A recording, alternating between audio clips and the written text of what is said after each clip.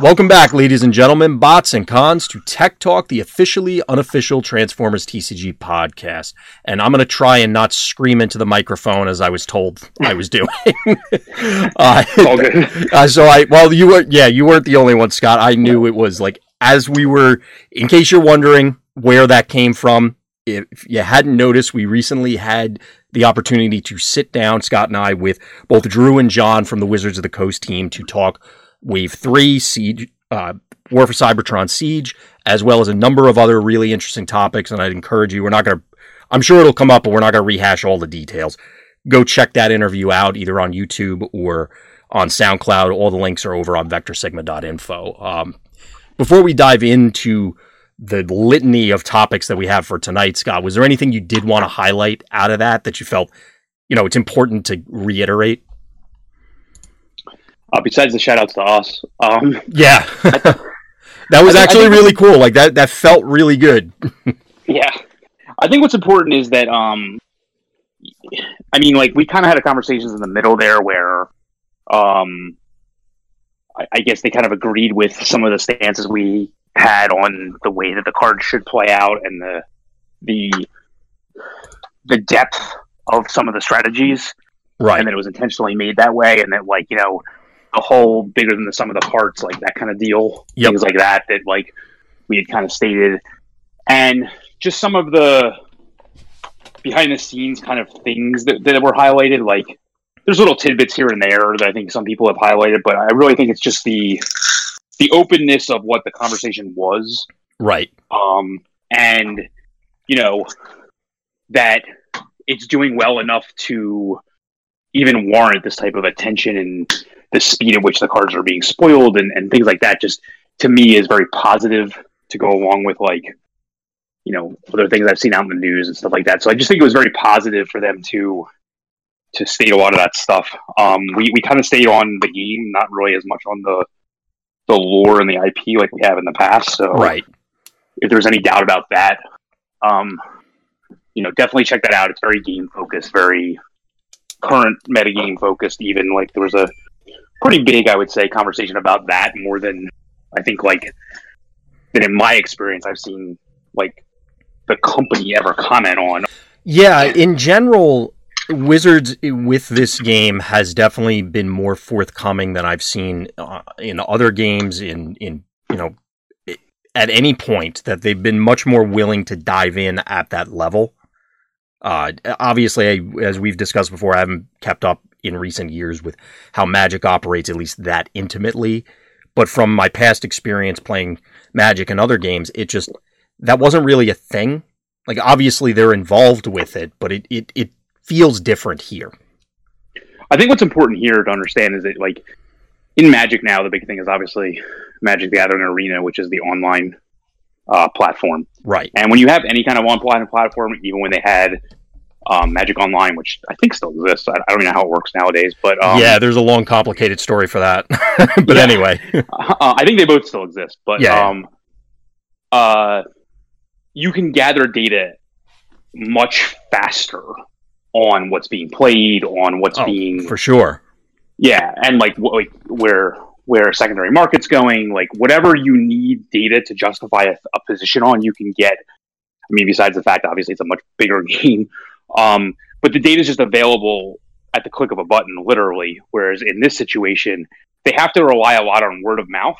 Right. And it's not just the size of the tournaments. The biggest tournament sizes are hovering around the 20-25 mark. It's not just that. It's that they understand that they're taking the results of what's out there and really having to comb through them and make decisions based on that and basically listening to the community more readily than just seeing what happens in the community. I think that's a big distinction. Of course, yeah. It definitely impacts a lot of the decision making, and I think for readily apparent reasons. Yeah. So I don't know if there's much more to add on to what you just outlined there. So I guess at the end of that, as we started out with, basically go check out the interview. There's a lot of interesting things there, or certainly that we felt were, and it sounds like the people that have already listened to it have kind of agreed. So, good. Moving on from there, we didn't actually cover this in the interview because I don't know if there was a whole lot to ask them about. It was outlined, again, I don't want to say surprisingly thoroughly, but they did a fantastic job of outlining exactly what their thought process was, and you can agree or disagree with it, but they were thorough in what they were trying to accomplish. And of course, I'm talking about, we have our first band card in Swap Parts. I guess the obvious question for you, Scott, is this the answer you were looking for? We did have a long discussion about it, so we kind of all already know where it's going. But now that you've had time to sleep on it, do you think this was appropriate? If they weren't willing to change the way that I wanted them to, which was to change the way that the moving cards, the moving of equipment once they're already in play will not trigger again. And they stated that they didn't want to do that for some reason. I think a lot of that was because of actual wording on the card to not make it confused. Like, if the actual wording on the card says attach as opposed to come into play, like, that's the way they wanted it, that might change going forward with some cards. Yeah, I'm very curious how that, because they didn't, I know exactly which line in the article, the declaration for this ban you're talking about, and I'm expecting going forward we're going to see when this is played a lot more frequently than when this is attached. I agree. Because which may or may not affect things, I don't know. Well, I mean, it'll obviously affect if we get a Swap Parts 2.0 down the line at some stage, but which we already know we're kind of getting. So yes, exactly. If we get, I guess, more effects that do these sort of things, I get why they wanted both this interaction initially, that is moving cards between characters and then re-triggering them, and then also why they didn't want cards to function differently than they read. I guess it remains to be seen what we're going to be looking at long term. Clearly, this idea, this concept, is going to be not even at the back of their minds, but probably somewhere in the middle or towards the front whenever they're designing new things going forward. Yeah, my fear is that the deck list they posted is clearly not even the best version that you can make with this type of stuff, and you can still, in a way, do a lot of what the combo wanted to do. You just won't actually win with it, so you can basically just waste a bunch of time if you draw correctly, and like if that doesn't actually lead the game anywhere. So like that's my fear with Swap Arts was clearly the problem. I mean, that was what I kind of said when I wanted to change that ruling. Right. It was basically because of that. Because again, I still feel like cards like Multi-Tool have no use outside of and Testifying cards like that just have no use outside of combo. Right. So that's why I would have probably gone further to make the rule change. But I mean, this is fine. I mean, it addressed the problem. So I mean, like, what can you do? It's interesting that a few of the other points that they have brought up in there, for example, that they are comfortable with if this combo, because this was actually posted after the ban. I think it was Kent in one of the Facebook groups. I apologize if I'm attributing it to the wrong person, but he had posted his list for the now infamous and dead combo, but also another one based around Thundercracker that he was coining as Avalanche, that essentially did something very similar where it built up a whole bunch of actions, drew the whole deck, and then was able to pump Thundercracker to a gazillion and steamroll, and then protect him in order to do it again next turn, because basically your whole deck was in your hands. It's interesting that they didn't specifically say that deck was okay, but they did call out that they're okay with you pumping Thundercracker to a gazillion. The reason I call attention to that is I've tried a lot of Thundercracker decks, and I feel like Swap Parts was kind of a key component in making those consistent enough. So I guess I don't know if there's anything else to interpret from there as to what they envision is reasonable versus not reasonable. It's the type of thing where I think just like if the engine stalls, it's just less consistent. I think that's where the Swap Parts comes into play, and that's why I think it's the safest thing you can do. I just fear that like we've already seen a card that kind of mirrors that, and like I don't understand like how that's not going to continue to be a problem. So I'm guessing, and obviously without seeing the whole remainder of the new set that either there's something else in there, or that they just feel that now, since you would require, say, ready for action or something, that you have to continue going above and beyond while you're losing one of your helper cards and swap parts, so that's enough. Or maybe the set's going to come out and we'll get another round of either a ban or a change or whatever. Yeah, we just have to wait and see. Yeah, exactly. So any other thoughts for swap parts, since we kind of beat it to death last time around before the interview? No, again, like, the article's very thorough. Like, they outlined almost every option that we laid out on the table on our podcast right a week before the ruling came out. So I assume they took that in some way, shape, or form. Mm-hmm. Because they did mention that, like, they listened to various media that was out there, and a lot of these options were mentioned. Well, exactly. So they probably listened to it and, you know, heard all these ideas. So, like, they actually went over almost every single thing that we kind of went over. So it's good to know. Yeah, exactly. Like I said, and you had outlined as well that they were very thorough, and I again don't want to use the word surprised, because that, I don't know, that to me, if I say, oh well, I was surprised that they were that thorough about it, that sounds kind of negative. But that they were willing to, clearly they're going to behind the scenes do their due diligence. But the fact that they were this open about it and outlining it at all these stages was comforting to me, at least. Yep.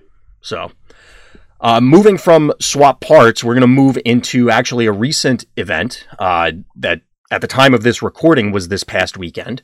So we had another case event, and there's actually, I want to give a quick shout out. There's been a number of them, or larger tournaments, that are starting to show up all around the U.S. And I know you have some of the deck lists up over on the website, Scott. Yeah, pretty much. I would say I saw one today in California that had 14 people, but the person I reached out to that had posted the results couldn't get a hold of all 4 of the deck lists. Okay. But, like, in my opinion, if there's an event that has, at this point, 15 or more players, and you want to send us the top 4 deck lists with the store that hosted it and or the city that hosted it. For example, I had that San Antonio one without a store or location, just I put San Antonio. You can feel free to send them to us. Like I said, I just need to know the number of people that were at the event so it can, quote, be eligible, I guess you would say. So at least, like, some meta can, that's in other places can be stated, instead of we just keep stating what's going on around us, because we happen to have a lot of course, it's going to be easiest for us because we have the events and we're there, so it's easy to make sure that we're collecting the data. But like Scott is outlining, it's important to get these other areas and help shape, I guess, the global meta, national meta. I'm not sure exactly what to term it at this stage. Yeah, just like I said, you know, I'll continue to put those up as I get them. So feel free to send them my way. I just need to know how many people were there, and the top 4 lists preferably. I mean, if it's a massive event, just let me know. We can do up to top 8, but I would assume top 4 is significant for this. Right. So at this particular event from this past weekend, we had some old standbys, both as far as decks go and as far as faces for top 4 and go. Again, they're up on vectorsigma.info, but we had a couple Sentinel, the top 4 we're talking about, a couple Sentinels, Insecticons, and Dinobots of the older variety, we'll call it, rather than the combining kind, as you would imagine. Otherwise, we'd probably be starting off with that, because that would be probably news to everyone. Yeah, not the specialist variety either that made the top, or one, I want to say, the tournament that was in Colorado as well. Right. That had, like, Swoop and Sludge as multiple specialists. So this is your more traditional Dinobots. Exactly. And Clayton has been doing pretty well with that for a number of weeks now. But again, we had a number of old standbys from a deck and player perspective that are performing well and coming out on top. The notable thing is we did have, well, maybe not the notable thing, but one of the notable things is we did have a number of Sentinel decks that are performing well. Stefan has been piloting it very well for a while. John went back to his old standby of Insecticons that he had won one of the uncut sheets from PAX Unplugged with, obviously updated. And then Dan this time decided to switch it up and run Sentinels as well. Any comments on these that, like, is this kind of what you expected going into this, Scott, before we get into a little bit of the wackiness that you had, if you wanted to call that out? I mean, just note that Dan's Sentinel list is very different. He Yes. included a full play set of security checkpoint as well as two handheld blasters. Basically, I know intimately. Basically, it was a 38 card deck that they wanted to. Him and Mark Kinney played the exact same list. They basically had 38 cards settled, and they just basically were like, "What are our 2 extra cards?" And they put in the handheld blasters. In Stefan's list, that's different. Like he's adapted to every single tournament that he's played in. Yes. I think the big change this time was around playing Energon Slingshot. Right. I think that's the biggest change I noted them about it. Because to me, like that again, that was a card that I felt like was underplayed overall in the meta, and I understand. And its use here, in talking to him, was basically that similar to like obviously other decks that we've piloted in the past. That what the Sentinels list allows him to do with now having One Shell Stand, Energon Slingshot, and Hot Rod, which you can essentially like use combat commands for extra activations and things like that, is like it takes a lot of effort and a lot of cards to actually like do a significant amount of damage if outside of attacking, but like it's not impossible that you would get a KO of a character, especially like a combiner part or like a smaller character in general, like without even attacking them. Right. Just due to the plethora of this stuff. And to me, like Energon Slingshot, it's only a +1, but it gives you the extra +1 in the damage. And, again, it's only helped by the other stuff that's going on in the deck. So I think, like, if you had to pin me down and, like, say, like, the 2 Sentinel lists that made top 4 specifically were probably, like, I think Dan and I looked at it. It was, like, 15 cards or 10 or 15 cards off. Like, it was significantly different. Yeah. There are a lot of differences if you hold them up side by side. Yeah, and which was hard to do given the deck list, but it was just like fishing around. But I think the powerful nature of it is in its consistency. Like Stefan's list is very consistent. Like right, it's combat effects, damage, which we can count damage as a combat effect or whatever you want. It's damage, combat adders, weapons, and ways to ensure that you're getting that all the time, and then discard. Right.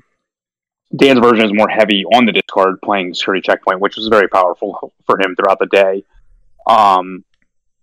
It just doesn't have as much of the redundancy because it's just not playing as many numbers. I don't even think he's playing like supercharge at all and things like that. So like you don't have the redundancy of like just getting like it doesn't matter which of the combat pumps you're drawing if you don't have as many of them. So it's just a little bit different in that sense. But it doesn't. I don't know that either one of these is 100% correct, obviously. But I think some amalgam of the two would be the next place that I would go.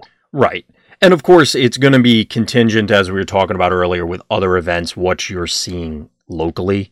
The heavier disruption elements that made an appearance in Dan's list, as you said, security checkpoints being the highlight there. They could just be blanks depending on what you're seeing locally, I guess. I mean, I struggle to think of something where it's literally never going to do anything if you draw it, but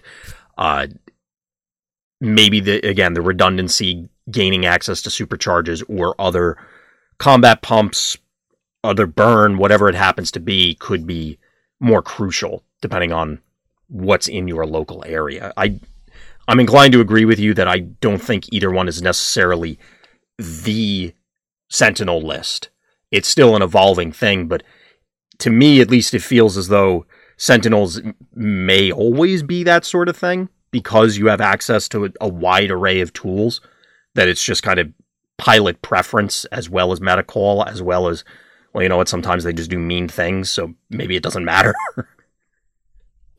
I mean, they have access to more cards than any other deck. They have access to more just effects in a turn than any other deck because characters don't need to flip. The flips you're getting out of the KO pile all have effects that are advancing your board or advancing your hand or anything like that. Yeah, even disrupting your opponent is just, sometimes, you know what, you take their one play and then they just go, I guess I lose. Right. So, I mean, it allows a lot of give, because I don't want to say it's like an easy deck or anything like that. That's what I mean. That like its redundancy and its power level are just very high. So, piloted by a solid player to begin with, like if you imagine an axis of like really good deck and really good player meeting, like that's where you're at with this. Like you're not handicapping yourself in any way by running this deck. Yeah.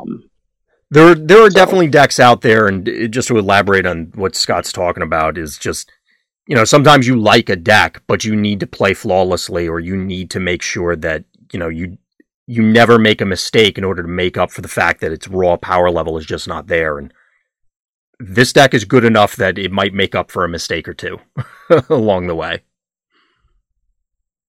Yeah, and yeah, I would agree. Were you surprised at all that we're seeing Dinobots? I guess I don't want to call it a resurgence, but it like I said, Clayton has been performing really well. There aren't a whole rather than stutter. Let me rephrase it. There aren't a huge quantity of people, at least locally for us, playing Dinobots. But again, Clayton has been performing really well with it. Is that surprising to you at all, given what we see getting played locally? I mean, considering I'm on record saying I don't think the deck's very good, I would say yes. I think the issue is, and this is the issue. I mean, I lost to him in the top 8, so I know what my issue was there. I think the problem or the strength of the deck is very subtle. The numbers on the character, ironically enough, I guess. yeah, the numbers on the characters are better than other decks. So like if you built your deck in a way that like I did, for example, that like, okay, if my enemies are going to be Prowl and Ironhide, I have to do 11 or 12 damage, assuming they get no blues, or like, worst case scenario 13 or something like that. Like that's not going to kill the Dinobots. And that was a problem I ran into. Like my max damage for my hand, I mean, given outside of like, getting some ridiculous combat draws with like 4 double orange or something ridiculous that would, of course, there's always those hands. Way outside the scale of variance. Like the typical amount of damage that I was doing in attack just wasn't killing them. Yeah.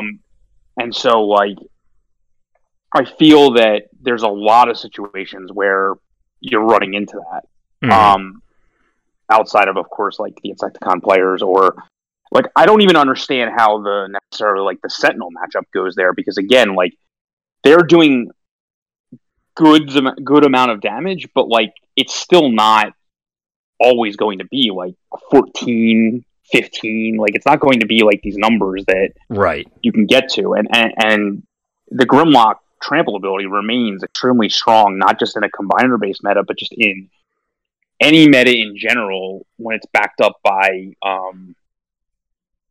when you're not wasting any damage at all. Like that's the whole point. Like exactly. You see what? So I don't know. I don't know like how often he's healing. I don't know how often like the snarl ability comes into play. Like so, I can't comment as to whether or not like the card makeup, like not playing Field Communicators on Sludge is correct or anything like that. I can't comment on things like that, but like what I can say is that like the raw stats on the characters are just higher than other decks, and it makes a difference. Absolutely. And I don't know, like the damage output is helped by the fact that the character has trample built into him. Yeah, I mean, you said it. You're not wasting anything with your biggest guy, right? And your guys are doing like, even if you don't plan for lack of a better term, plan a card with Snarl. If the deck is mostly orange, you're still doing 7 damage. Yeah, like, I'm not sure that like, I mean, Sentinel's attacks can do that when you attack with Prowl, but like your Optimus attack is not doing 7. So your worst character on the first turn of the game is still getting in for 7. I'm not sure that other decks can say that. Right. I mean, Sentinel, you get hypothetically 8 out of Prowl, hypothetically 7 out of Ironhide, but I get where you're going with it. And So the more that I've been thinking about Dinobots, and I'll admit that it's been influenced by Clayton performing so well with them, that one of the biggest issues they've had as a perennial rival is Insecticons. And yes, John played it in Top Ford here. Mark has often played it. But there aren't a whole lot of people playing bugs just in general. So if your biggest predator is virtually non-existent, it kind of makes sense that it would come back. And like you said, the raw stats on those characters can carry the day. It sometimes just is enough. I mean, I've seen Insecticons do well in other areas as well, though. So, that's not going to be a universal thing. Oh, absolutely. And I'm not saying that, they've fallen off the face of the earth. They're clearly still a very strong deck. They clearly still perform very well. And if you hear some breathing in the background, my dog decided to come visit. So, hi, baby. Oh. Because you never hear that. Yeah, I know. Well, she wasn't barking. She was just just breathing. Yeah. So, well, Bentley's been on my lap the whole time. So okay, that's fair. But my point is that at least for us, it makes sense that to me that the way I'm logicking it out is that if their biggest predator is not showing up in great numbers, well, there you go. It still can do really mean things. And I agree with you. Yes. Insecticons have not gone away by any stretch of the imagination, but I just don't feel as though they're as common as they once were, let alone as common a fear as I know I had. I'm always worried about, well, what am I going to do against Insecticons? And then I don't remember the last time I played an Insecticon matchup. I think the first event of Wave 2. I mean, I feel like Dinobots didn't have a great matchup against 3-Wide Primes at the end of Wave 1, and I don't feel like they had a great matchup against Aerial Bots in this. But again, the problem is the meta... Well, not a problem. The metagame is so heavily orange at this point that, it becomes, for lack of a better term, shades of orange. and if Sentinels is squarely in the aggro control middle of the spectrum, and again, this is an article I'm working on for a while, with the metagame being a spectrum, not rock, paper, scissors. So if you put Sentinel squarely in the middle of the aggro control, which means they prey on control decks and get preyed on by more heavily aggressive decks. Mm-hmm. If you imagine the right of the line is aggro and the left is control, I don't know why. That's what I always picture it as. Okay. It's funny because I always picture it the other way, but anyway. Yeah, I don't know why. But so if you imagine that Aerial Bot left and your Insecticons are all the way to the right, Dinobots is to the right of Sentinels, a more aggressive deck. Yes, for sure. They have some blues in them. Their characters have usually two starting defense, I think, on all of them. I think Sludge only has one, but it's not a pertinent point. But not in the mode he's usually in. Right. Yeah, like I said, not a pertinent point for where you're going. See? I angered them. They're still here. But they don't necessarily always disruptive elements, and I'm not really sure. There's so many innocuous disruptive elements at this point, with Bashing Shield being and Espionage showing up in so many lists and things like that. Absolutely, it's not even that hard to do that, and still remain primarily orange. But depending on how many of those types of effects the deck runs, it still might consider it's either aggro or control. But either way, it leans itself more to the aggro side, which means it should have a decent matchup against Sentinels and just continue to still lose to the aggro deck because it's to the left of it on that spectrum. But the more you move to the right towards the aggro, which it does, it's going to have worse matchups against the control decks. They just don't exist as much right now. Yeah, I feel as a whole, that entire spectrum feels a little out of whack at this stage. Kind of, you don't have the too tall prime. I guess Aerial Bots fits the closest into that archetype slot. And they're clearly the most controlling deck that exists. Right now, currently. And you've said before that you feel that they demolish Insecticons, but I guess it's up in the air as to how they would do against Dinobots.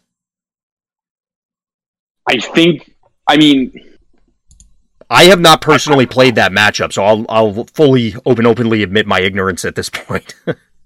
I haven't either, but like the more blues you have in your deck, the less relevant that the Grimlock ability can be, simply because you just absorb more of the damage. Mm-hmm. And even if somehow they manage to take out 2 characters, it's probably not relevant.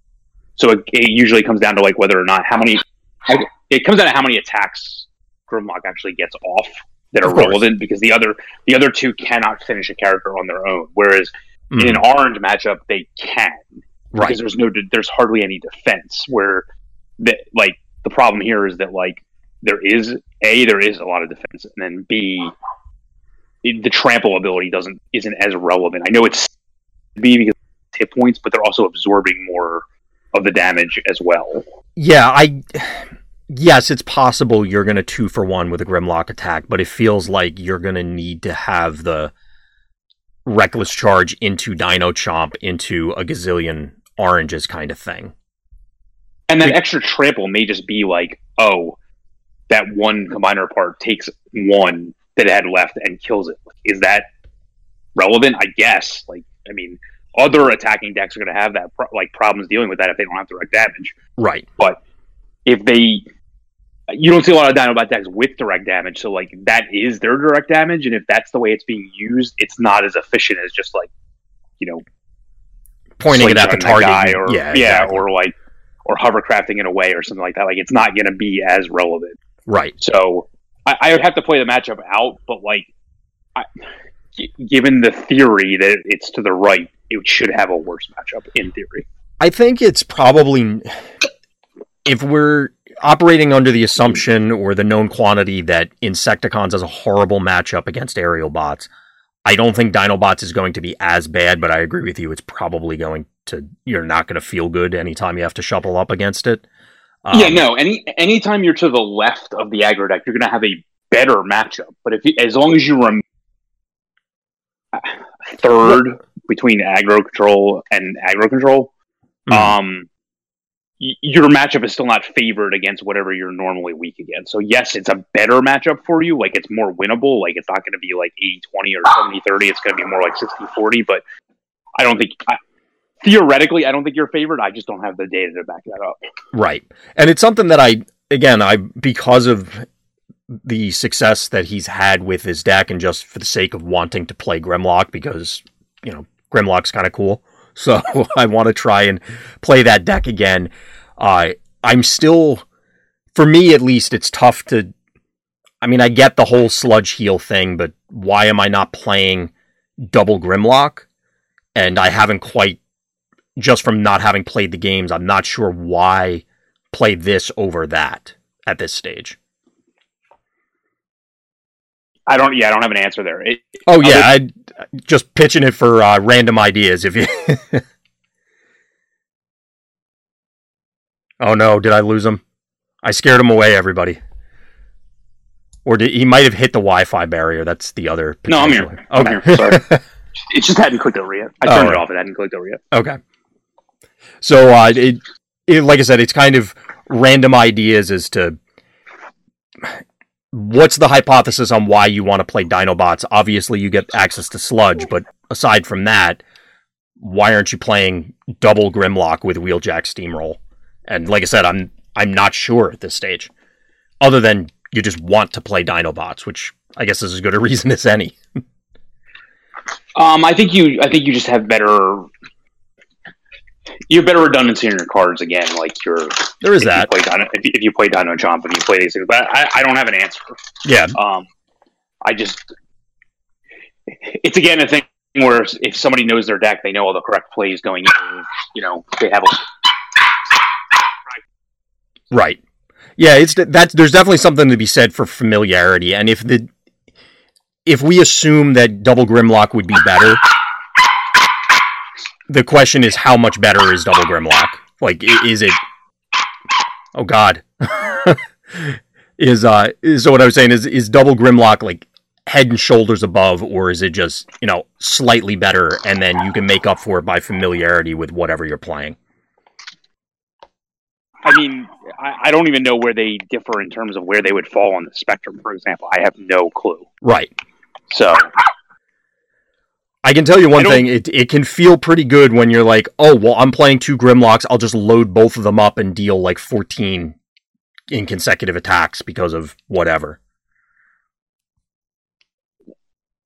I just know that the stats on the other characters were not insignificant, and Mhm. but in fairness, like I think you said, like a Wheeljack has just as good of a stats as the Sludge, I assume, and I think all the characters have pretty much the same stat line across the board, other than Right. Prowl has less attack than Snarl. Yeah, he has. Which may matter. So I think that's really maybe not the main thing, but one of the major things that Prowl may be just weaker than Snarl, and while Wheeljack can get really, really big, he obviously relies on seeing that steamroll. But at the same time, Sludge is in the same boat, so I don't know. It's something I'm going to have to play more games with to decide on. I think I would lean towards Dinobots, because robot dinosaurs are fun. Let's face it. So aside from robot dinosaurs and a chorus of Sentinels, we had our Bugs player that John was playing. Was there anything else that you saw before I guess we want to call out what you were playing, Scott, because that was actually really interesting? No, it was pretty standard. It was just shades of orange all day. Yeah. I think you might have been the only person playing a blue deck, which is kind of weird, but yeah. It's tough playing blue right now. I'll be honest. I don't think that's true. I just think that like people were just misidentifying what the problems were, and I think we now know that it relies more on the mid-range problem than anything else, and if that can't be solved, then it can't be solved. But like that's more of your enemy now than, in my opinion, than on the aggro Insecticon side or other sides. Yeah, that I can agree with. So are you trying to keep the deck you were playing under wraps for a future article, or do you want to go through it now? No, I don't care. We can talk about it. Okay, I don't have a deck list for it, so definitely keep your eyes peeled on vectorsigma.info for that. But Scott, you were playing Blur, which is not something that, I mean, lots of people have tried it, but it hasn't exactly lit the world on fire. Yeah, Latham, from a guy from New Zealand, had messaged me at one point when we were talking about the Swap Parts combo deck, and he asked if I had tried things with Blur, and I said no, and he gave me like an initial shell that he was working on, and I changed it by a significant margin and had a conversation with him after the fact. So the idea originally was from him. I want to give credit where credit's due, but like the tuning of it was basically trying to take a 3-character list and get 4 attacks out of it through Blur. Right. In testing the day before, it did extremely well against a lot of the things that I wound up losing to on the day. But it's also small sample size. It happens. Like it's a card game, so it's not going to go 100% the way you expect all the time. But the deck definitely can do some really scary things. It's not just simply getting 4 attacks; it's getting significant attacks. Like Blur can really mess your day up in a hurry. Yeah, I mean, when you start out with 3 attack, it doesn't seem like it's very effective. But I think this is the point of how the metagame is right now with so many orange decks. And I think what's specifically powerful about this, though, is that the flip density of the deck allows you to always be flipping 6-cost Prowl at the same time you're attacking with Blur. So he's always going to have, at absolute minimum, like worst case scenario, 3 attack bolt 2, which should be like 7 damage at minimum. But like your goal is to always have a permanent weapon on him that's a +3, and some kind of combat action, all of which carry through for the turn. They specifically are worded where it's like you supercharge says you get bolt 3 till end of turn. reckless charges, you get +4 attack until end of turn, which all matter when you're getting a guy that is able to attack twice in a turn. Right. Yeah, it was a really cool concept, and I'm sure you're still going to be tweaking it, but after playing it this weekend, is that the last we're going to see of you running Blur, or are you immediately jumping onto new ideas? Are you going to circle back to this one? It's just not my style of deck, so I wanted to try it. It requires you to sculpt a hand that like has everything. Like it gives you. There's no leeway. There's no like the only thing you can possibly do on you're setting up for turn 2. So like when Blur attacks, usually against a 3-character deck, you have a little bit more time against a 4-character deck. Or if you're going first, you have an extra turn as well. Right. But you're basically, if you don't have the action and the permanent +3 weapon on the turn where he attacks, you're just not doing enough. Right. And that's kind of what you were explaining earlier when you were going against Dinobots, but there, I guess because of the way the numbers work out, it's awkward anyway. Right. So, like, you generally, like, on turn 1, like, your safest play is just to treasure hunt to set up this turn, but if your first prowl attack just didn't do enough to where the Blur attack actually does kill 2 characters, then you're in a world of hurt. So that's part of the issue. One of the things... I mean... Oh, good. No, that's about it. I mean, like, you because you're a mostly orange... I mean, because I think you're only orange, whites, and blanks, you don't actually gain a lot of, like, direct damage abilities or direct damage upgrades, and so, like, if you leave a guy on 1 health, that guy's going to live at 1 health. And that's a problem. So, Right. Yeah, one of the things, you had mentioned it earlier, that I thought was really cool about the deck, and kind of, after I had played a few games against it, it caused me to go back through the app and basically start looking at characters. And it's an idea, the whole flip density thing, it's something that I'm always thinking about, but it pushed me, it inspired me to go back through and look for other characters where it's, okay, I'm fine if this guy literally never flips. There aren't a whole lot of those, let me tell you. Yeah, I pointed him out in an article like a few weeks ago, so you can check that out. Yeah. It's like, that's really where a lot of this came from. So exactly, yeah.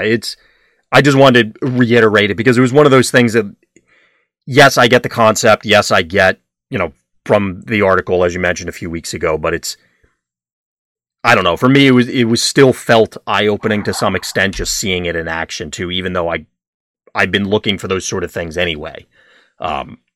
So overall, I thought the deck was really cool, and it sounded like you at least enjoyed playing it, even if it didn't quite carry you throughout the entire day. I mean, matches I won were literally over in 6 minutes. So. Yeah, you were walking around a lot, let me say. Although I have to say, you were bad luck, because every time you showed up and started watching my games, I started losing. I lost to you, in fairness. So. Yes. But you were actively participating. You weren't just spectating that one.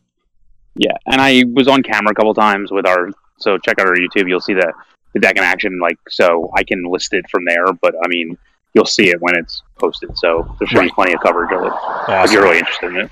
So, any other comments on the event before we get into the laundry list of new stuff? No, I mean, it was a good event. I think that play skill continues to show that play skill and practice continue to show that they're necessary to do well. Yep. You can't just pick up a list and just run it. But I mean, the one thing I said was like, I feel like I've been playing this metagame for a while because I think this was like the 4th or 5th event that we've had with it. And yet there's still 2 months to go. So there's still things to be discovered for sure. Absolutely. There's still a number of characters on I was going to say wish list, but that's not the right term. We'll just say list of things to try. I need something more concise than that, but I'll work on that later. I'm tired. My vocabulary is shrinking in correlation to the number of hours of sleep that I'm getting, and right now that's like negative. Understand. Anyway, so moving on from the event, and again, like Scott had called out at the beginning, just one quick reminder: if you have, we'll call them larger scale events like this, feel free to reach out because it's always important to get this sort of information out and that sort of data. So going from there, we're back as always, seeming like forever in spoiler season. And we have a number of spoilers from Siege, and there's at the very least some interesting concepts. And since we missed last week due to the interview, at least our recording for this, we didn't talk about the new pip color, which we'll get to. I didn't section that out because we were going to cover it anyway, no matter what.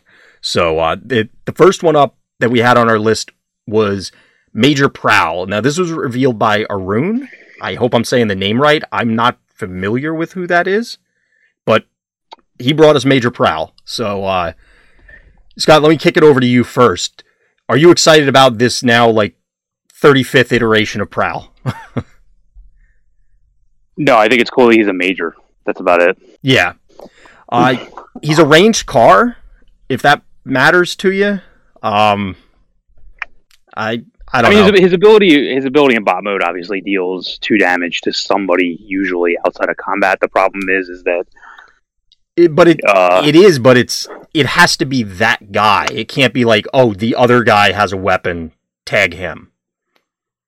Right, and the weapon can't be grenade launcher or power punch. So like you're already losing significant weapons that see play in decks. So that's also a problem.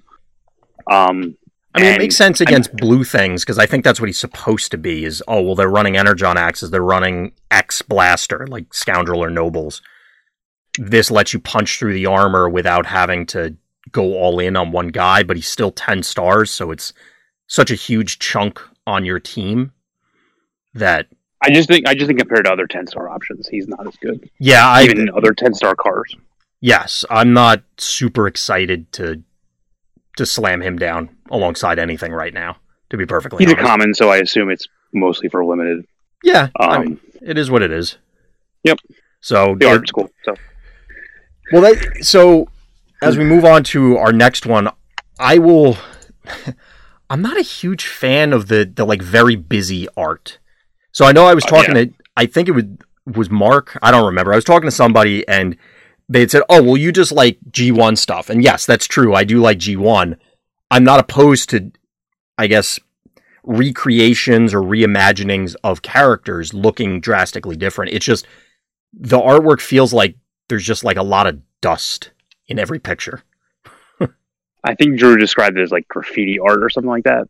I think is the way it was described. Yeah, that sounds, and I'm not knocking it. So if you like the art, more power to you. It's just not me personally. I'm not super excited on a lot of them. Some of them it's still pretty cool, but anyway, that's just an aside.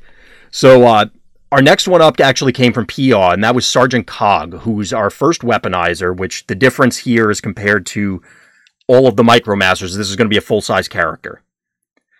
Which is awkward. What was that? Which is awkward. Well, it's going to be real awkward, and I think everybody has had this thought when inevitably it has to go on like a combiner part or a Micromaster or something else, and you have this giant card sitting underneath the little guy. Which should be technically sitting under, like to the side, not literally underneath it, but south of it, not underneath it. But I think people will just put it underneath it because one card will fit inside the other. That's the point. Yeah, exactly. It is going to be a little visually silly, but it's not a crisis. But as for the actual card itself, do you like the text on this thing? I like the +4. I know Drew told us not to use stars as like a resource cost, but 10 is still a lot of your deck. So I just feel like the ability is irrelevant. By the time, again, unless there's, I think we mentioned this before, unless there's multiple Peace Through Tyrannies, sacrifice outlets or Peace Through Tyranny type effects, you'd have to do that like right away. You're just like, okay, I'm just immediately giving up my 10 stars to get a +4 weapon and some other upgrades on my other dudes by drawing cards, like to set up my other guys to like do stuff, and but you're losing, like in that situation, like I'd want to run like 3 5-drops with him, and like that just seems weird. So I was about to say that. So best case scenario is you piece this guy draw 3 cards, give someone a permanent grenade launcher, which is only going to be semi-permanent because it's going on a 5-star guy. Oh, really? I don't know. I'm not super enthused by that proposition. Like, what I like about the weaponizers is that you get a secondary use out of them after they're KO'd. Mm. This one just feels really underpowered for what you're getting out of the deal.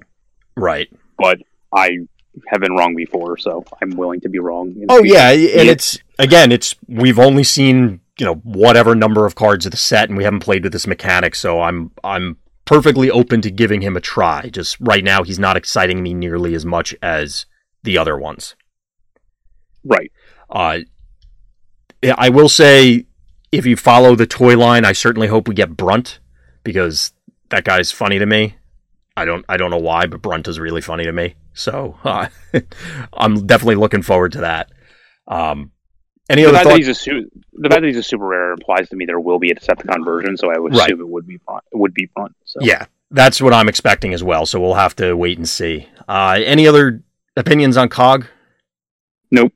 All right, we'll move on to... I forgot I set up the overlay differently this time, so I'm hitting buttons that do nothing. We're moving on to Fuel Cache, which came from the friends over at WTF at TFW. So, we got our first triple pip. Yep. Are you real excited? You sound thrilled by this, Scott. Don't let me hold you back if you're that excited. It costs a star. I don't think it's as difficult to draw 3 cards off this as it seems. Like, I think all you really need is you need just some way to set up the top of your deck, like through plan effects or something like that, which would require you probably to play more than one action a turn. But as long as you can do that, like, you're not playing this for the payoff of drawing 3 cards. It's just kind of it just helps. You're playing it because it has all 3 pips. Yeah, Which means anytime you get it during combat, you're definitely flipping 4, and one of them is relevant already. Right. So, like, I mean, I just don't see how, like, if you have extra stars for your deck, this is the one you're going to reach for. Yes. Obviously, and we said this offline, Slipstream is really happy. Whether that matters or not, I don't know. Like, I legitimately thought Slipstream wasn't necessarily going to be like, oh, this is the tier 1 deck after Wave 2, but we're getting new color pips in Wave 2. Slipstream has to get boosted, right? Yeah, but it didn't matter. So maybe this. There are certainly, like, she benefits from this. Grapple benefits from this. Yeah. Windblade benefits from this. The problem with all those cards is that, I mean, outside of Slipstream, the other two is that they're just too expensive to ever be able to afford star cards. They are just there for the pips. So, I'm not super thrilled by this one. Maybe. I don't know. I feel like it's still going to, even with plan effects, because I think you're going to need multiple plan effects to be able to guarantee this with regularity. And so, for example, if you were playing Slipstream and you planned and dropped a white pip on top, you're increasing your chances because you're going to flip more cards to try and see those other pips. But if you drop a white pip on top for this and play it, even assuming, you did whatever to acquire multiple actions, you're still only seeing 3 cards, so you could still just go white pip, orange, orange. But you could just if you play multiple copies of this, you could just put one of these on top also. I agree, but that necessitates running multiple copies of this, and that at least right now, feels like that's a big ask. I mean, I feel like if you're playing it as a pep talk to draw 2 other cards and then getting the one back, I think it's fine. So, but I just don't know that there's a deck that can afford that. But on the other hand, I have seen a lot of low-cost characters that might have an effect on the game, so that might be possible. That's the only way I can see it working. So I'm not ruling this one out. It just feels like there's going to be a lot of work for it, and I don't know if the payoff is there initially. But again, I want to make Slipstream work, so I'm open to it. I think it combos well with another card that we'll talk about. So yeah, for that situation. Yes, try to, like, put copies of it on top. Right. So anything else for Fuel Cache? Nope. All right, cool. So we're going to move on to Raider Needlenose, who is a character I actually liked from the comics. So it's cool to see him showing up here. This is they branched out, so we have a lot more regrowth effects for a variety of different things now. And Needlenose, in this case, does it for star cards, which is kind of cool. Funny that we were just talking about star cards. So are you as excited as you were initially about this guy? Yeah, because he's cheap. Yes. This is the combo that I'm talking about. Like, you can just play 2 copies of Fuel Cache and then get one back to put the other one back on top if you have a way to, for example. Fuel Cache is also important if you play multiple Micromasters, because some of them may need different colored pips to activate their abilities, for example. That's reasonable. Yeah. This would also help. What are his stats? Like, he's 3-11-1 in both modes, and that's honestly what concerns me. Yes, he's only 8 stars, but obviously he's minimum 9, because why are you playing him if you're not playing at least 1 star card? And that is... So, let's compare him to, say, Skywarp, who I feel it just doesn't have enough on the stat line because of the other dancing you have to do to include things in his deck. Like, he costs 10. This is, again, only 9 with that 1 star card. That feels like it's a lot of weight to carry when you're only potentially pushing an attack of 3 and, like, barely anything on the back end for the cost. Yeah. And again, I don't want to poo-poo this guy and say, no, he's definitely unplayable, because we get very few effects to return cards, so it's notable immediately. It interacts with star cards, which naturally have a higher power level due to their cost. I don't know. I really want to play with this guy and try him out. My initial thought is it may be a little too much.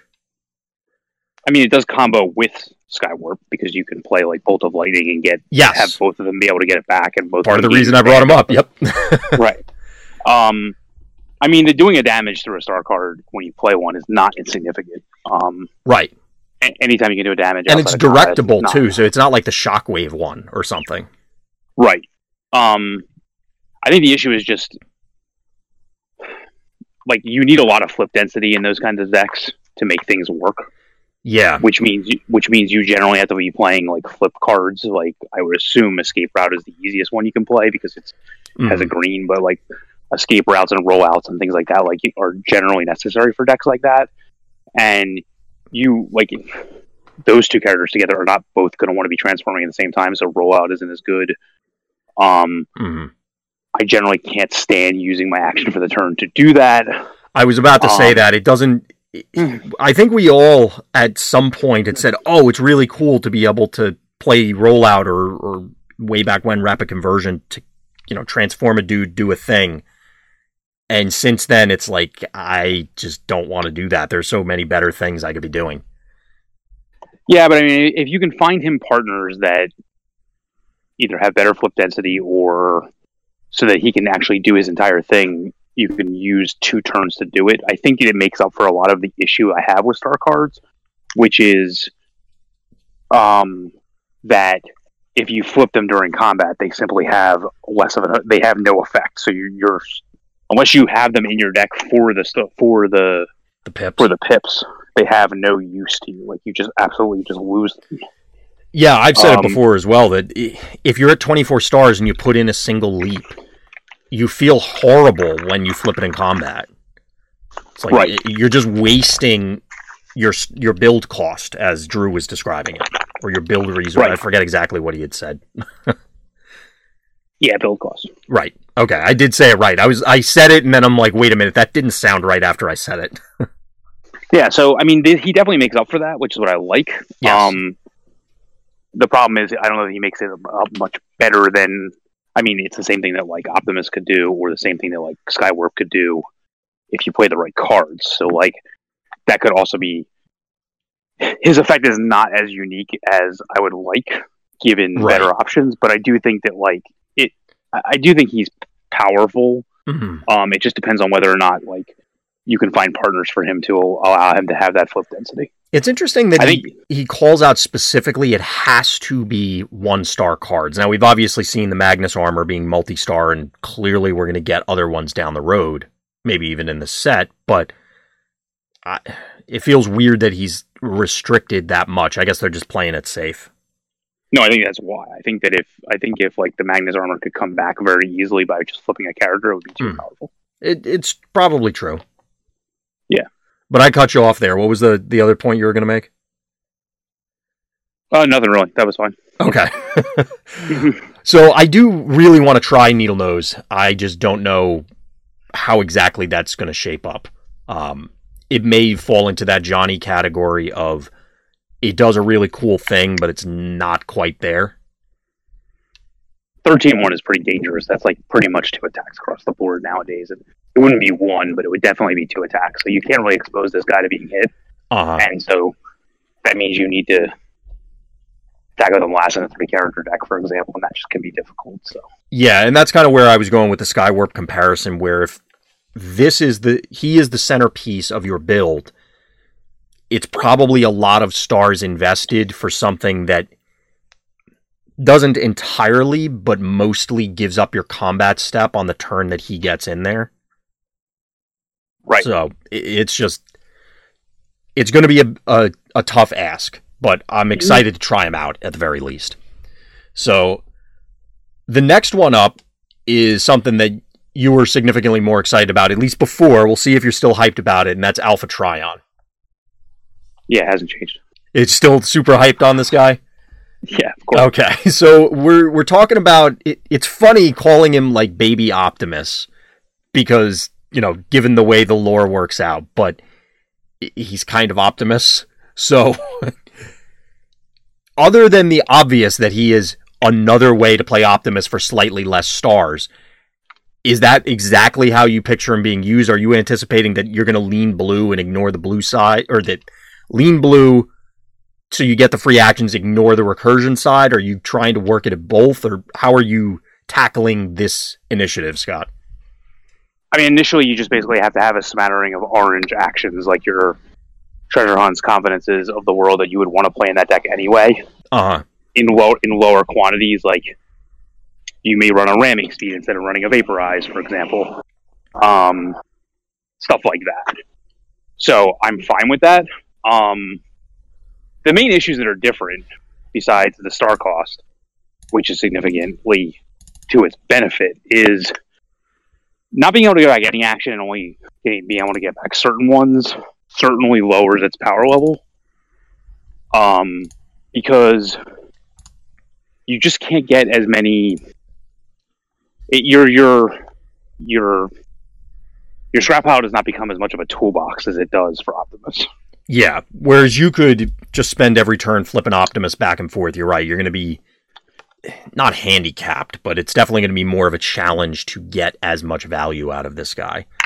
Yeah, like I see him just basically getting back a lot of treasure hunts, confidences, press the advantages. Like as it stands right now, like your typical, like I'm just going to play these as one-of type cards. Right. But they're not the ones that are necessarily going to make a difference. They're not your direct damage. They're not your bigger they ours. I think confidence, to that point, I think confidence could fulfill that role because at least it's not the direct damage, but you can go get the direct damage. Yeah, and that's how I see it. Right. They also mentioned in the interview that like spaceships will be getting a card, so yes, hopefully that's good enough to see play. Right. So let me ask you the obvious one. Do you think that we had talked last time when we were talking about Ultra Magnus about hypothetically pairing him with actual Optimus? This one, by virtue of the way the star costs work out, you can play Ultra Magnus plus Magnus Armor and Alpha Trion. Do you feel that there's merit to that route? Sure. Why not? I mean, you could also play Optimus and him and have a star left over if you want. Yeah, and then just go nuts on all the free actions. Yeah, if you're into 2-character decks, I mean, it's fine with me. Mm-hmm. It's not the way I would play because I'm just not a fan of 2-character decks, but I can't deny their power level at times. So, yeah, either one of those options is fine. my main concern, well, maybe not the main concern, and I always couch these things with that, but one of my concerns is that, so compared to Optimus, where the old Optimus stuff, as you had outlined way back when we were talking about the touch builds for packs or after packs, that getting to 10, getting to 11 is important to make sure that you can one-shot certain characters on turn 0, turn 1s. Alpha Trion can't do that. Like, he's getting to 9 with leaps. He's only getting to 8 with bigger they are or heavy-handed or something like that. Do you feel that that is enough to put you off of him? No, he's just a fixed version of what that could be considered unfair about, in my opinion. Right, but is the I guess where I'm going with it, is the fixed version nerfed enough that it puts you off in any capacity? It sounds like no, but I'm trying to see if I can get you to say something like that. No, you just can't just put him out there to die as easily and be attacked like you can with Optimus, because right. like you're not necessarily going to take somebody down with him. Right. Just to play it more carefully, you're just going to get one larger attack in the late game and more utility out of him. Yes. So I don't know that he even needs to be the centerpiece of the deck. He probably fits more with, like, instead of being one big and two medium, one big, one like big little and one little character, it's probably two medium if you count it as a high medium and then one small character. It's the way I envision it. Yeah, it's going to be interesting if we get characters to fill out some of the other thinner star cost slots, say, 7 to 9s, where we seem to have a variety of 10 costs or 5 costs or even higher than 10 costs, but filling in some of those gaps can sometimes be a challenge, where it's, okay, well, I could run Barrage, but I'm not thrilled to stuff Barrage in a particular deck, depending on what the battle deck makeup is. We've already seen some of the various masters and weaponizers and things that fit into those slots, so I'm sure we're going to get more to beef those particular things up, and that's where Alpha Trion may be able to lean into some of the things that you're describing. Yeah, that's the way I would say.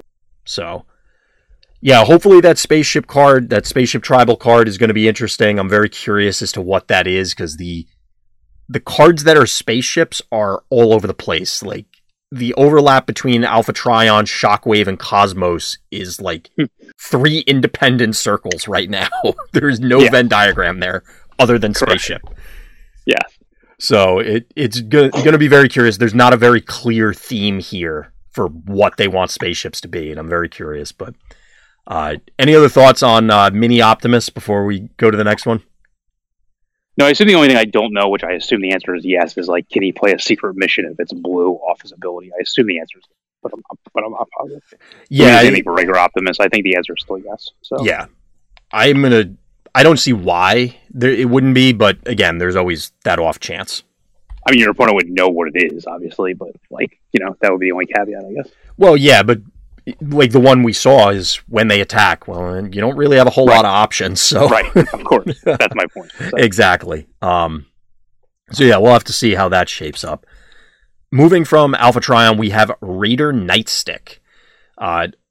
Also another WTF and TFW preview. So this guy features the new Black Pips as part of his weapon mode or Battle Master mode, I guess, ability. In addition to that, he's also happens to be, well, an ion blaster for anybody, I guess. And also a very fragile character, which leans into his ability to then turn into a weapon. So is this guy high on your list so far of these? I mean, a lot of decks I make seem to have 6 stars left over, and there aren't a lot of really good 6 drops, so I don't see there's any reason why he shouldn't see play. Mm-hmm. I think he's also a specialist, which is not insignificant. Sorry to interrupt you. So I think it just depends on, like, if you have 6 stars remaining in your deck. Like, I like this with the new Shockwave and a 5-drop, for example. Mm. I think as a 2-1 weapon, I think he's fine. The Black Pip thing is literally insignificant to me. Like, that doesn't mean anything. That's just not going to happen.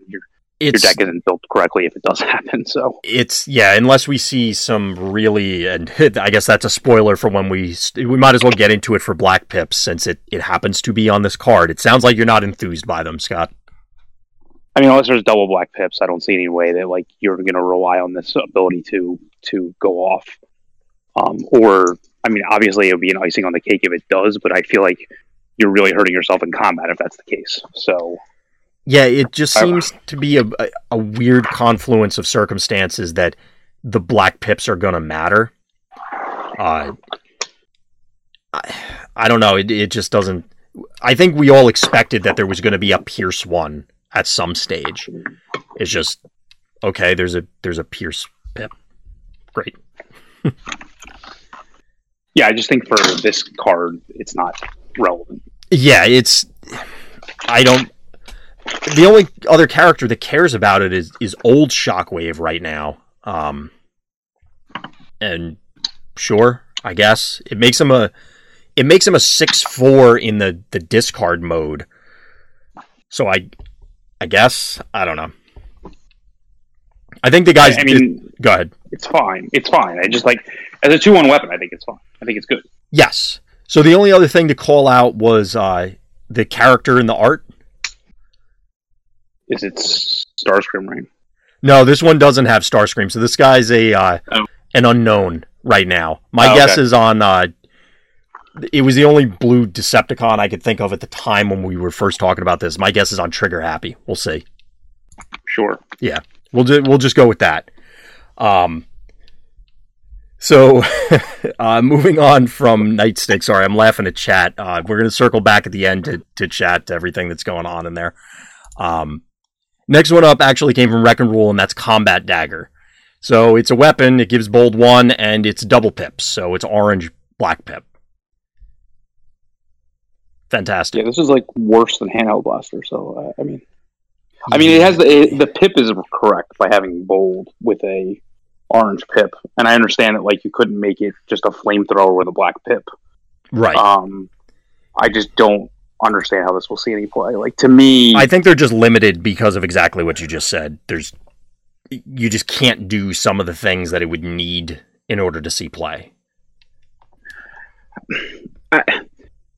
So if we're going to talk about black pips in general, like I have not run the math on them, but like I don't think the math is in their favor. I think the article that Scott Van Essen wrote about it is extremely generous, interesting to read. Like basically, he says that the numbers on the cards, like they would basically prefer like +2 is underpowered, but +3 is overpowered. So really, the number is somewhere like +2.3 or something like that, and that's kind of where the Pierce comes into play with guaranteed damage. Gotcha.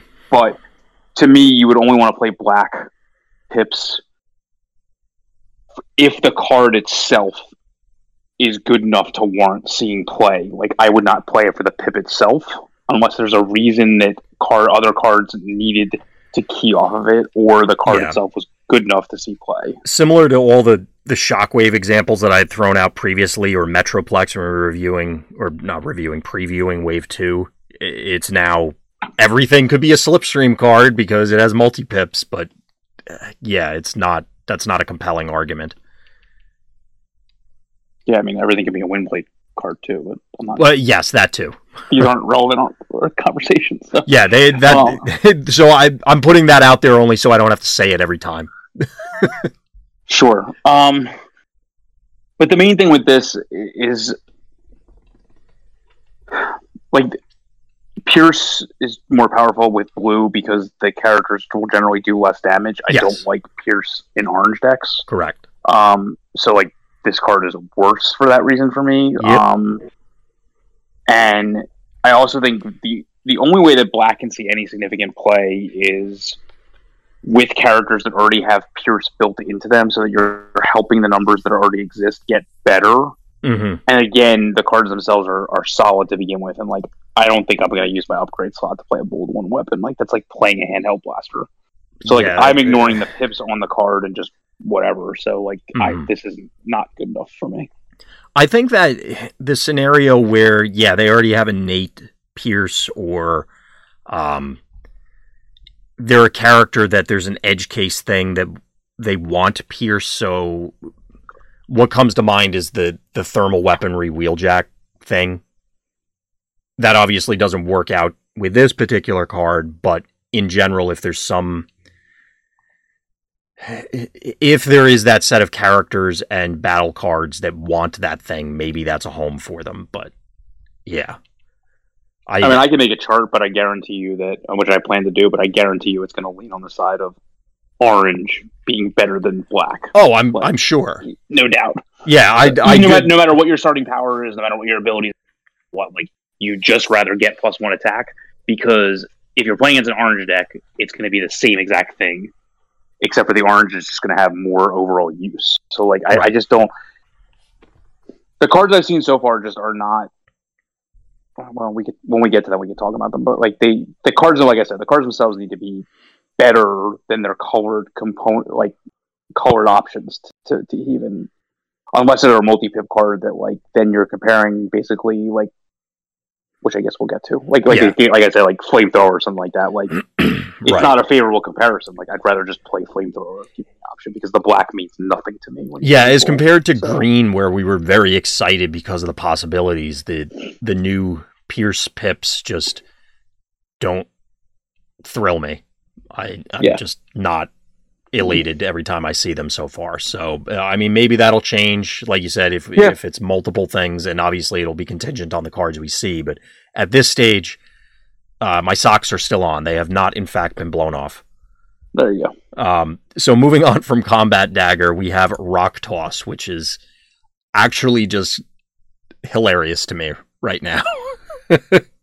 I just don't know why. It's Ironhide flinging a hunk of concrete. So it's burn, so that means you have to like it. It's the law. It's burn on guys that already did their action, so I don't like it. That's the point. But it's still burn. You have to like it. No. It does compare favorably to Zap. Yes, I agree. It's another Zap. I feel like I would pretty much. I don't know. I haven't been including Zap a lot lately, and I'm not sure that adding a random Pierce 1 every once in a blue moon is going to make me want to play Zap. I agree. Again, this card, it's about the text on the cards that have the black ability. So. Mm-hmm.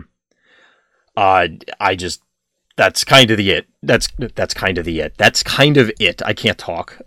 So we're going to move on, because I don't think there's much else to add on that one.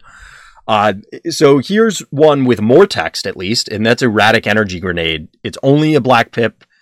This one's at least interesting, I think. To the extent of I'm not just looking at it and going, but why? I may have to think about but why for a moment. So does this one excite you at all, Scott?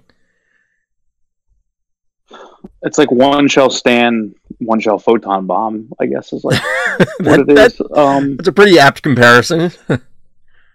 The problem is that it takes up your upgrade slot for the turn, to do nothing. And then when your character dies, you get to photon bomb their team, and I just don't see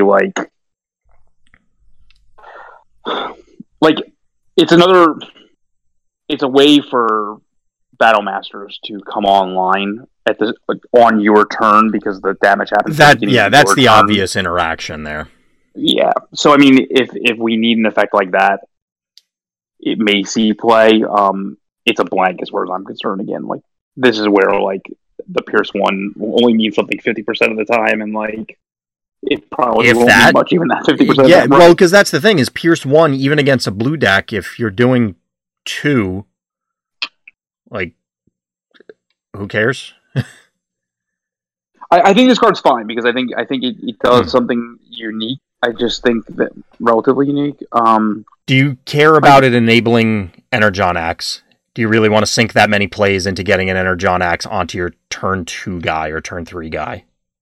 No, I want my Energon Axe guys to live. I don't want.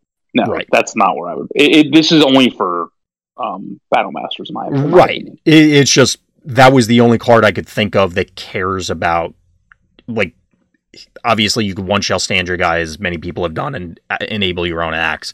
but I can't think of anything else right now that you want to do the self-damage outside of the new bots. Maybe Slipstream stuff. There you go. No. I'm trying really hard. It's literally anything that I can think of. No, because then they'll never go off. Like that's a non-bow. I didn't say it was good. I just said it's something that self-damages so that way you I don't know, whatever. Like I said, it's at least interesting. I don't know. I'm not sold on the idea of it being a blank so you can photon bomb. Like, I don't know. I've just noticed that doing 3 to 1 character is better than doing 2 to multiple characters. It just seems to be that way. In general, yeah. Unless your area is rife with Constructicons or something. Yeah. So we'll see. It has an outside. I think it has a unique enough effect that it has to. You got to keep it in your mind as we're going through other stuff. Yeah, I think it could see play. Yeah. So, moving from Energy Grenade, or Erratic Energy Grenade, as opposed to, I guess, a stable one, we have Private Mudslinger, who is introducing yet another bizarre tribe. This is the Off-Road Patrol. Wait, real quick, you missed the other weapon. It's in the article. Yeah, I know. It's still on the list. Oh, okay. Yeah, I didn't group them together. Okay. Weird. Yeah, sorry. I didn't group them together. Yes, that you're talking about the Disruptor Blade? Yes. Yes, that is on the list. Weird. Okay. It was just kind of when I was downloading everything and getting everything prepped, it just turned out to be in that order. Sure. But this guy is, well, he's giving us another tap ability. This one is Fling, by discarding Black Pip cards. So this is a reason to play Black Pip cards, in my opinion, because as long as you can... I think this is one of the... So, I think... And... Yeah, this is something I state in an article. I think the Micromasters come into play in 3 different ways. You either want to use their tap abilities right away on turn 1, whether it's preferably you going first because you actually gain an ability. Some of them will likely fall into that category. Some of them will fall into the I can use the ability whenever I want because it's not a tempo based ability. So like, the swap parts one, like whatever, when I need to, I have it. That's like how that works. Right. Or ones like this, you basically you want to wait until as long as possible to use them so that you can use them twice in a row, or as close to twice in a row as possible.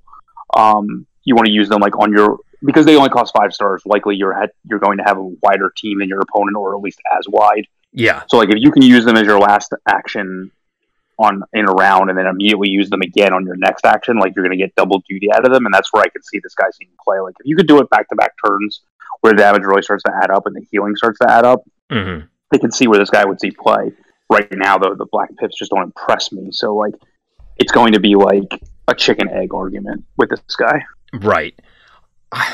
I see where you're saying it. I just don't know if this guy does enough, even unless we get a lot of really strong Black Pip cards that say, okay, I'm not putting myself in a hole by having one that doesn't...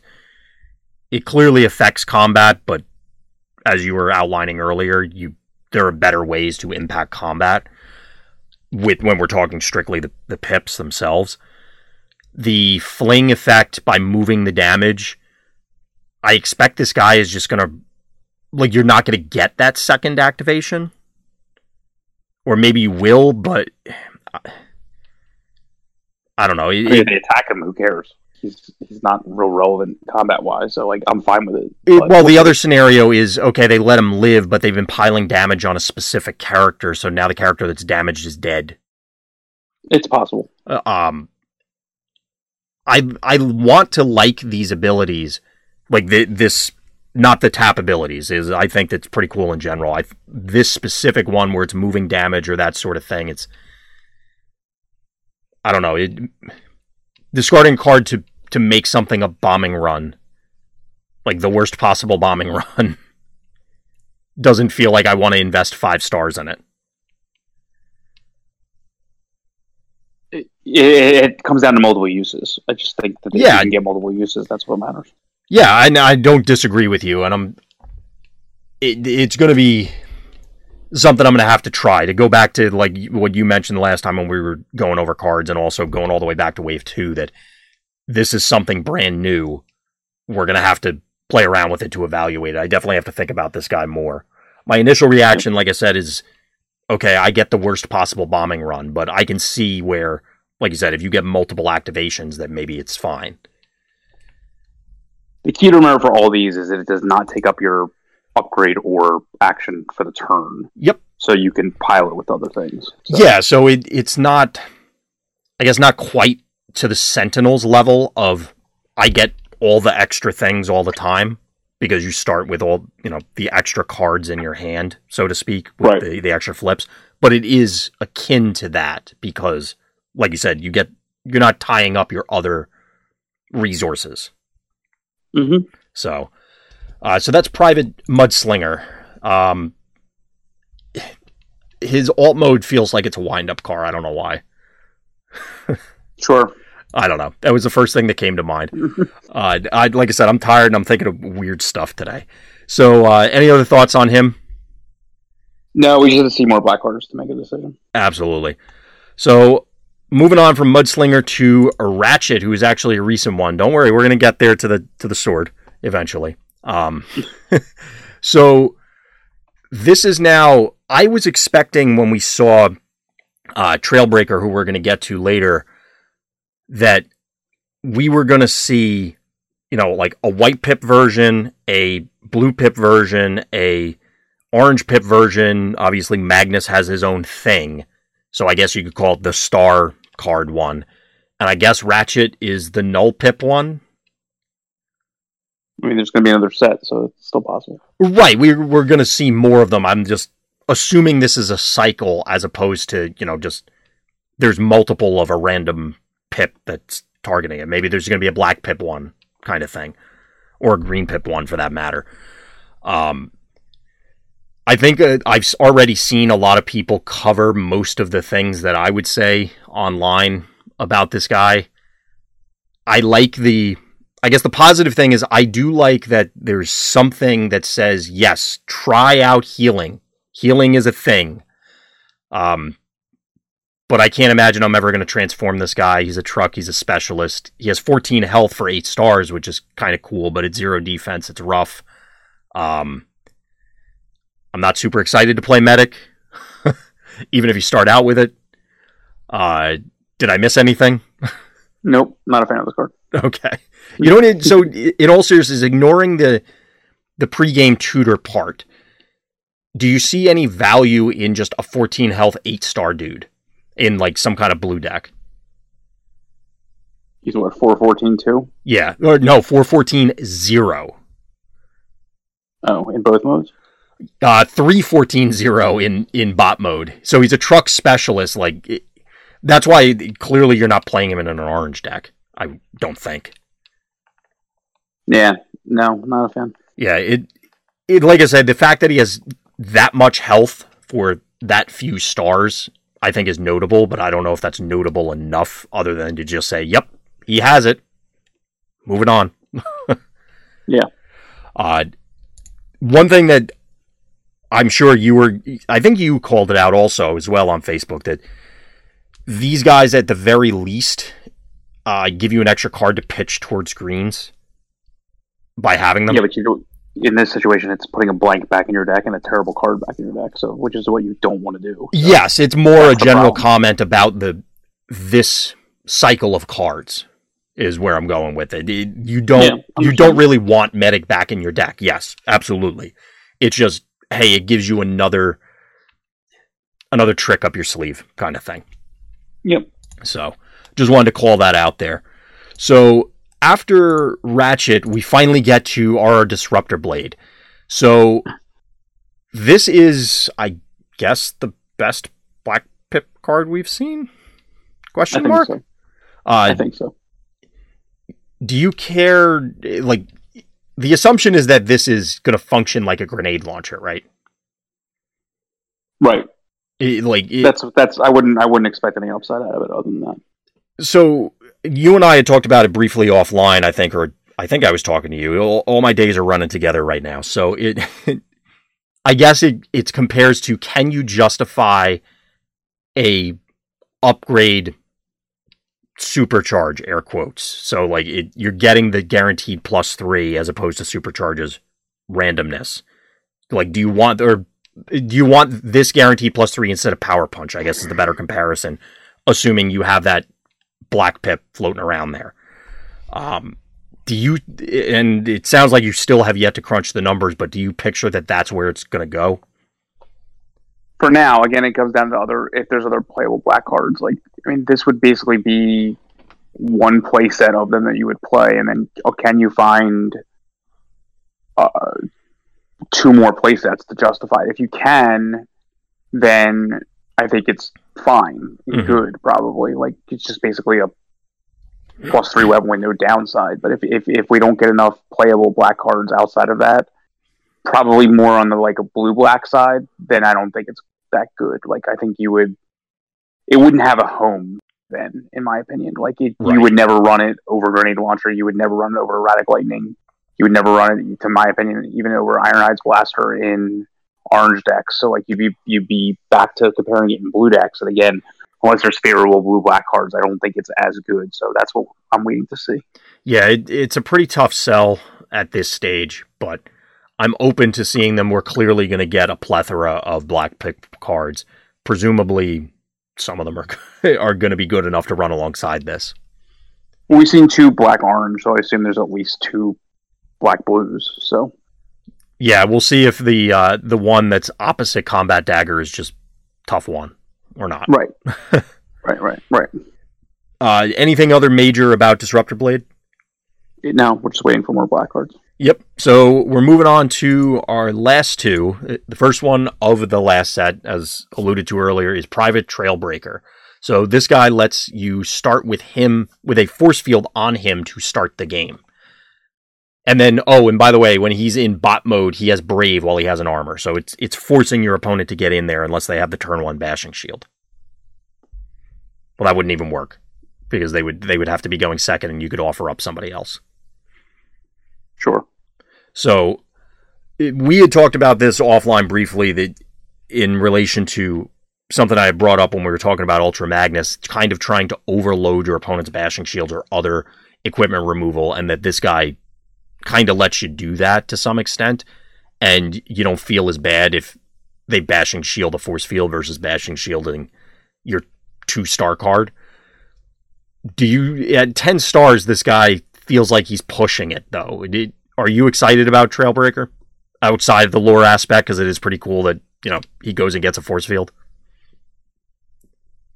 I think he's playable in orange decks. I just think that any of those decks are now slanted to have better options in pick your Bumblebee or Grimlock. So like that's where he's going to compete. But I don't think that he's. I think he's fine because as long as the force field actually gets activated, he's going to probably take 3 hits to kill, which is about where those types of characters are. He just doesn't do a whole lot exciting on the offensive end as compared to those other options that you mentioned. Yeah, he's pretty much just like you attack for 7 in an orange deck, and then he has force field.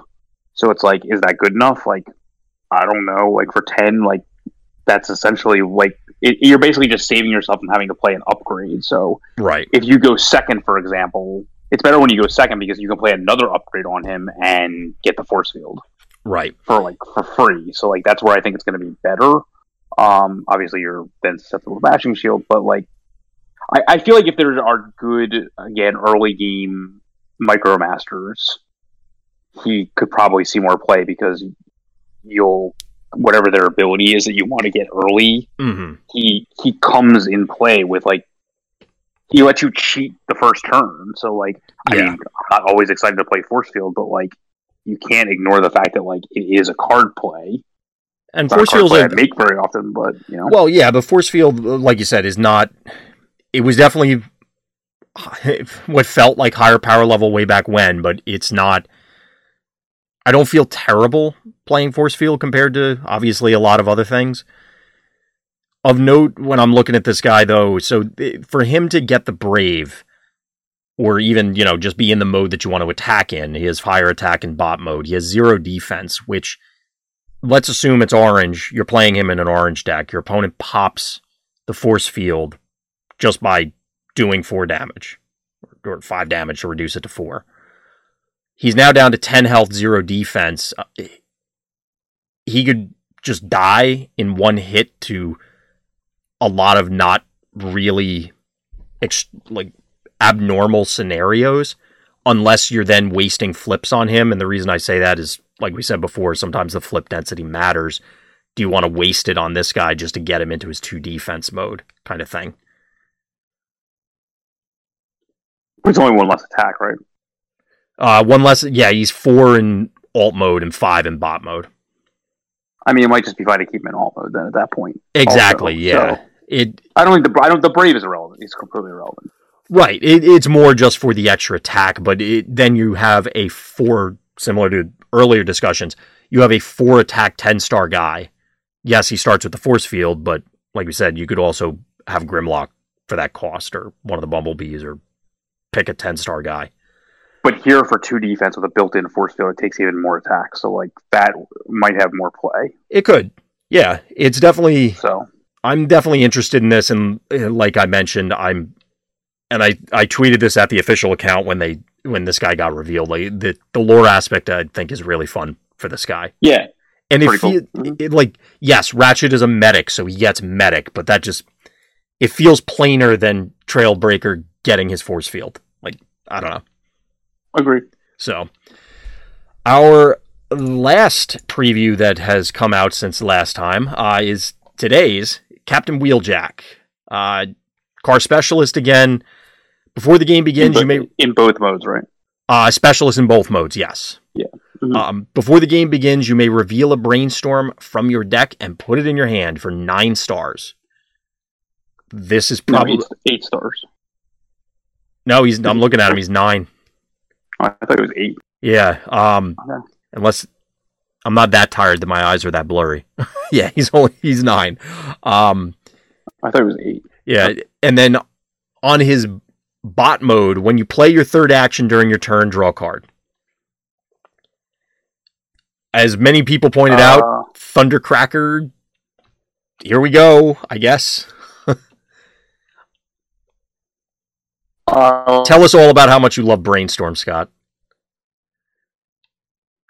A lot better when it gets a certain play in your hand, but it's not as good as I thought, because I thought it was only 8 stars. Yeah, he's unfortunately it's a what was that?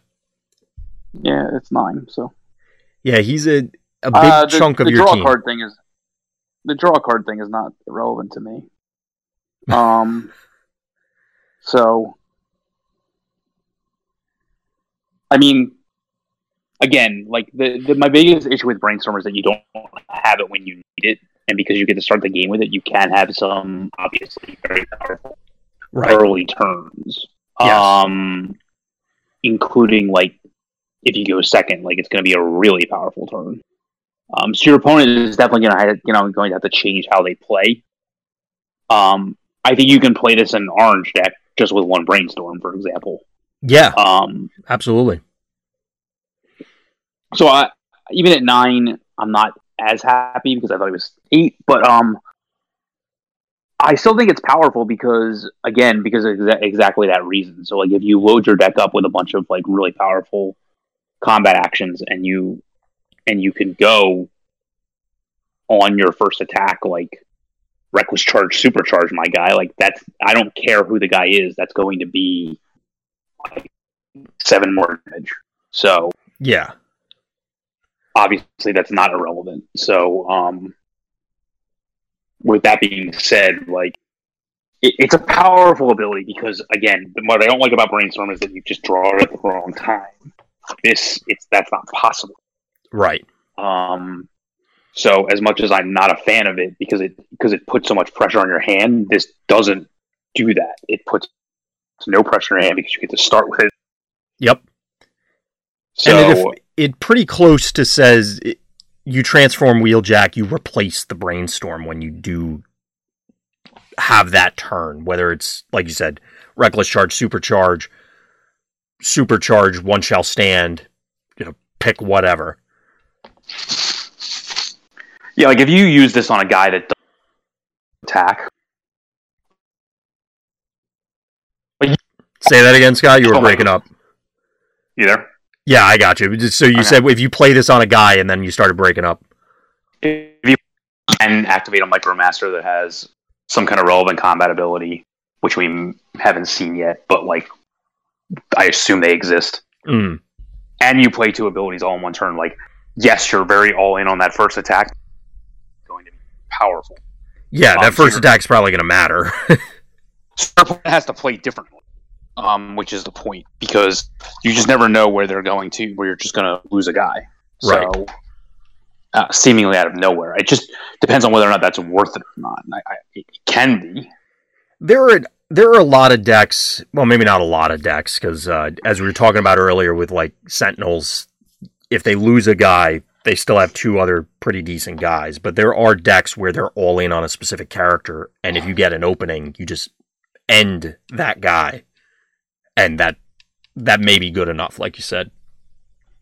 I just think the typical use of Brainstorm, play something that draws me a card, so I can play something that I drew off the card, and then play the ability, the upgrade that I got. And chain all kinds of nonsense. That's not going to be good enough. Like this has to be like burst immediately, go like and kill a guy, like, or else it's not worth it because the star cost to stats on the Wheeljack just aren't good enough otherwise. Yeah, it's pretty tough. But you can, like you said, it sounds as though what you're describing is not unlike the Blur deck, where you said you're trying to set up that early attack that cripples your opponent in some way, and then it's downhill from there for them. Yeah, and then you're basically the character is your cost of doing that, and I don't think it's that bad. Like you just can't. The Wheeljack himself just doesn't do a whole lot, so you just have to keep that in mind. But yeah, so I think it's fine. I liked it a lot better than I thought it was, but I still think it's fine because of just what it allows you to do. Yeah, it's interesting that he gets more defense in his other mode, his bot mode. Yeah, because I think they want you to. Yeah, they want you to force transform. The flip. They want you to force the flip. It's just interesting because that's not a common thing. There are other characters that do that, but it's not the general theme. Yeah. So, yeah, I do like this guy as well.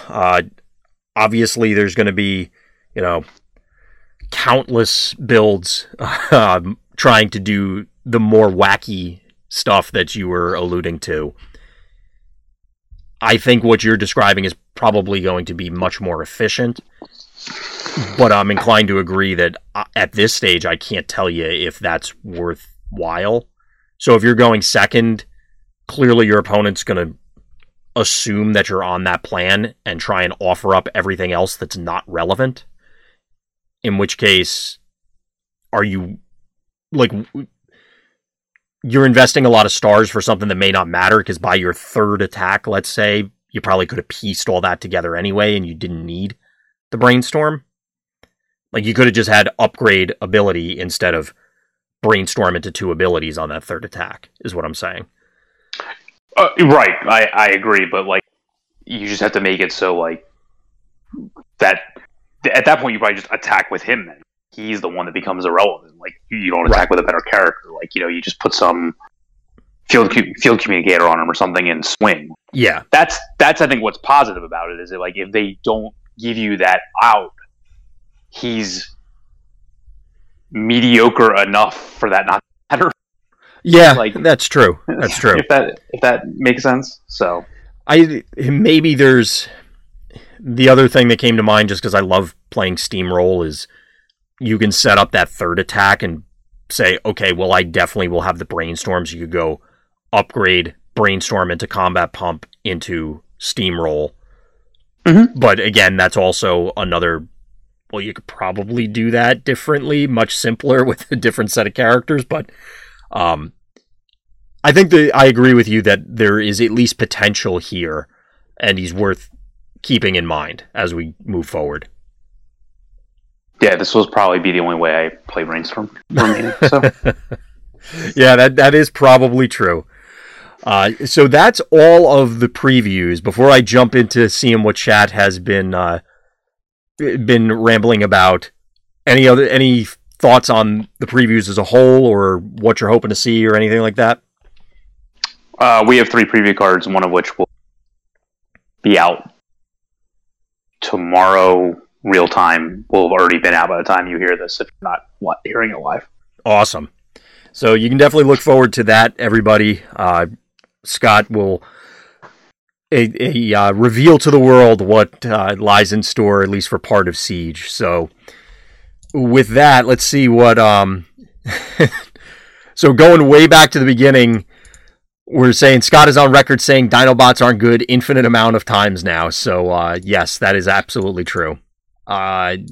Also being indicated that Clayton did actually beat up on Bugs. He went 4-1 in Swiss with his only loss being 2 Sentinels on the day. Sample sizes of 1 mean nothing to me. Well, yes, but it happened. It was a thing. I never said matchups were 100% 0%. Or did you? I think people are trying to get you to say that. What else we got in here? Making fun of my mannerisms. That's fine. I don't care.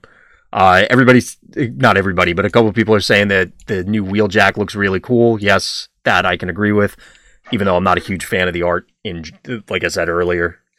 And that apparently you ruined it because you thought I was lying about the star cost on Wheeljack. Oh, I didn't know. I thought I saw 8. So it's allowed. And Dan's taking over the Facebook next week is the word on the street. Yeah. Well, that was going to be at the end when you said, is there anything else? But yeah. Well, yeah, that we might as well segue because that was the last comment in chat. So, Scott, what else you got for us as a preview? So I'm going on vacation tomorrow night for 10 days. So I would not expect a lot of updates to the website, but the YouTube page will continue to be upgraded, and the posts in the various Facebook groups will come from Dan instead of me, but it'll still be the same high quality content. Dan runs the YouTube page anyway, so like it's just me posting it anyway. It's his work, but he has full access to the Facebook Vector Sigma page, so keep your eye there. I will attempt to update spoilers as they come out, because that's just the picture and then paste onto that part of the website, but I won't have time to like edit articles and things like that. So I can even update the pictures from my phone, so that's really easy to do. So continue to look at the website from a Wave 3 spoiler perspective, but you won't see any articles probably most likely past tomorrow for at least 10 days, but we'll still have content. Probably, I would say, instead of daily, probably like 3 times a week might be fine, because I think we have enough saved up content for that 2 or 3 times a week. It just won't be daily because I won't be around to run the website. So, and I won't be around to create content either. So, right. Dan's saying in chat that YouTube will have plenty to carry us. So, everybody look forward to those videos that Dan's going to be posting up there. As Scott was saying, we're still going to try and make sure that we get stuff out to you, but real life calls sometimes. Yeah. It's allowed, I guess. We'll allow it this one time. Yep. But we'll obviously be back hard at work next time. When we're back, I got to coordinate with Scott what in God's name we're going to do when we have like 3/4 of the set by the time he comes back, because if we keep, that there's going to be a lot of days for potential spoilers there. We'll have to see how we're going to coordinate that rather than having another 4-hour show. I mean, I would imagine that there's going to be, from the actual mothership WotC page, and then I know that other content creators have gotten preview cards as well. Yep. And most of the other ones have come from people I'd never heard of before. So there's probably some of those out there, and I mean, the one thing I can say is we haven't seen a lot of Decepticons. We haven't seen a lot of blue cards. So and we haven't seen too many secret actions either. Well, you're right. So I assume that all those things were coming. So yep. And of course, because you're the fan of the blue cards, that we're going to get all those while you're gone. So because that's how it works. And they're not. I can tell you up front, they're not coming to me either. Okay. So. Quick preview on there. So all right, everybody. Anything else you wanted to bring up, Scott, before we close up shop? No, I'll be in London and Paris. Say hi. You can reach out to me on Facebook, and I've already reached out to some people, so we can go from there. Awesome. All right, everybody. I think that does it for this week's episode. Thank you for listening. Thank you for watching, and please tune in next time for more Random's Thoughts.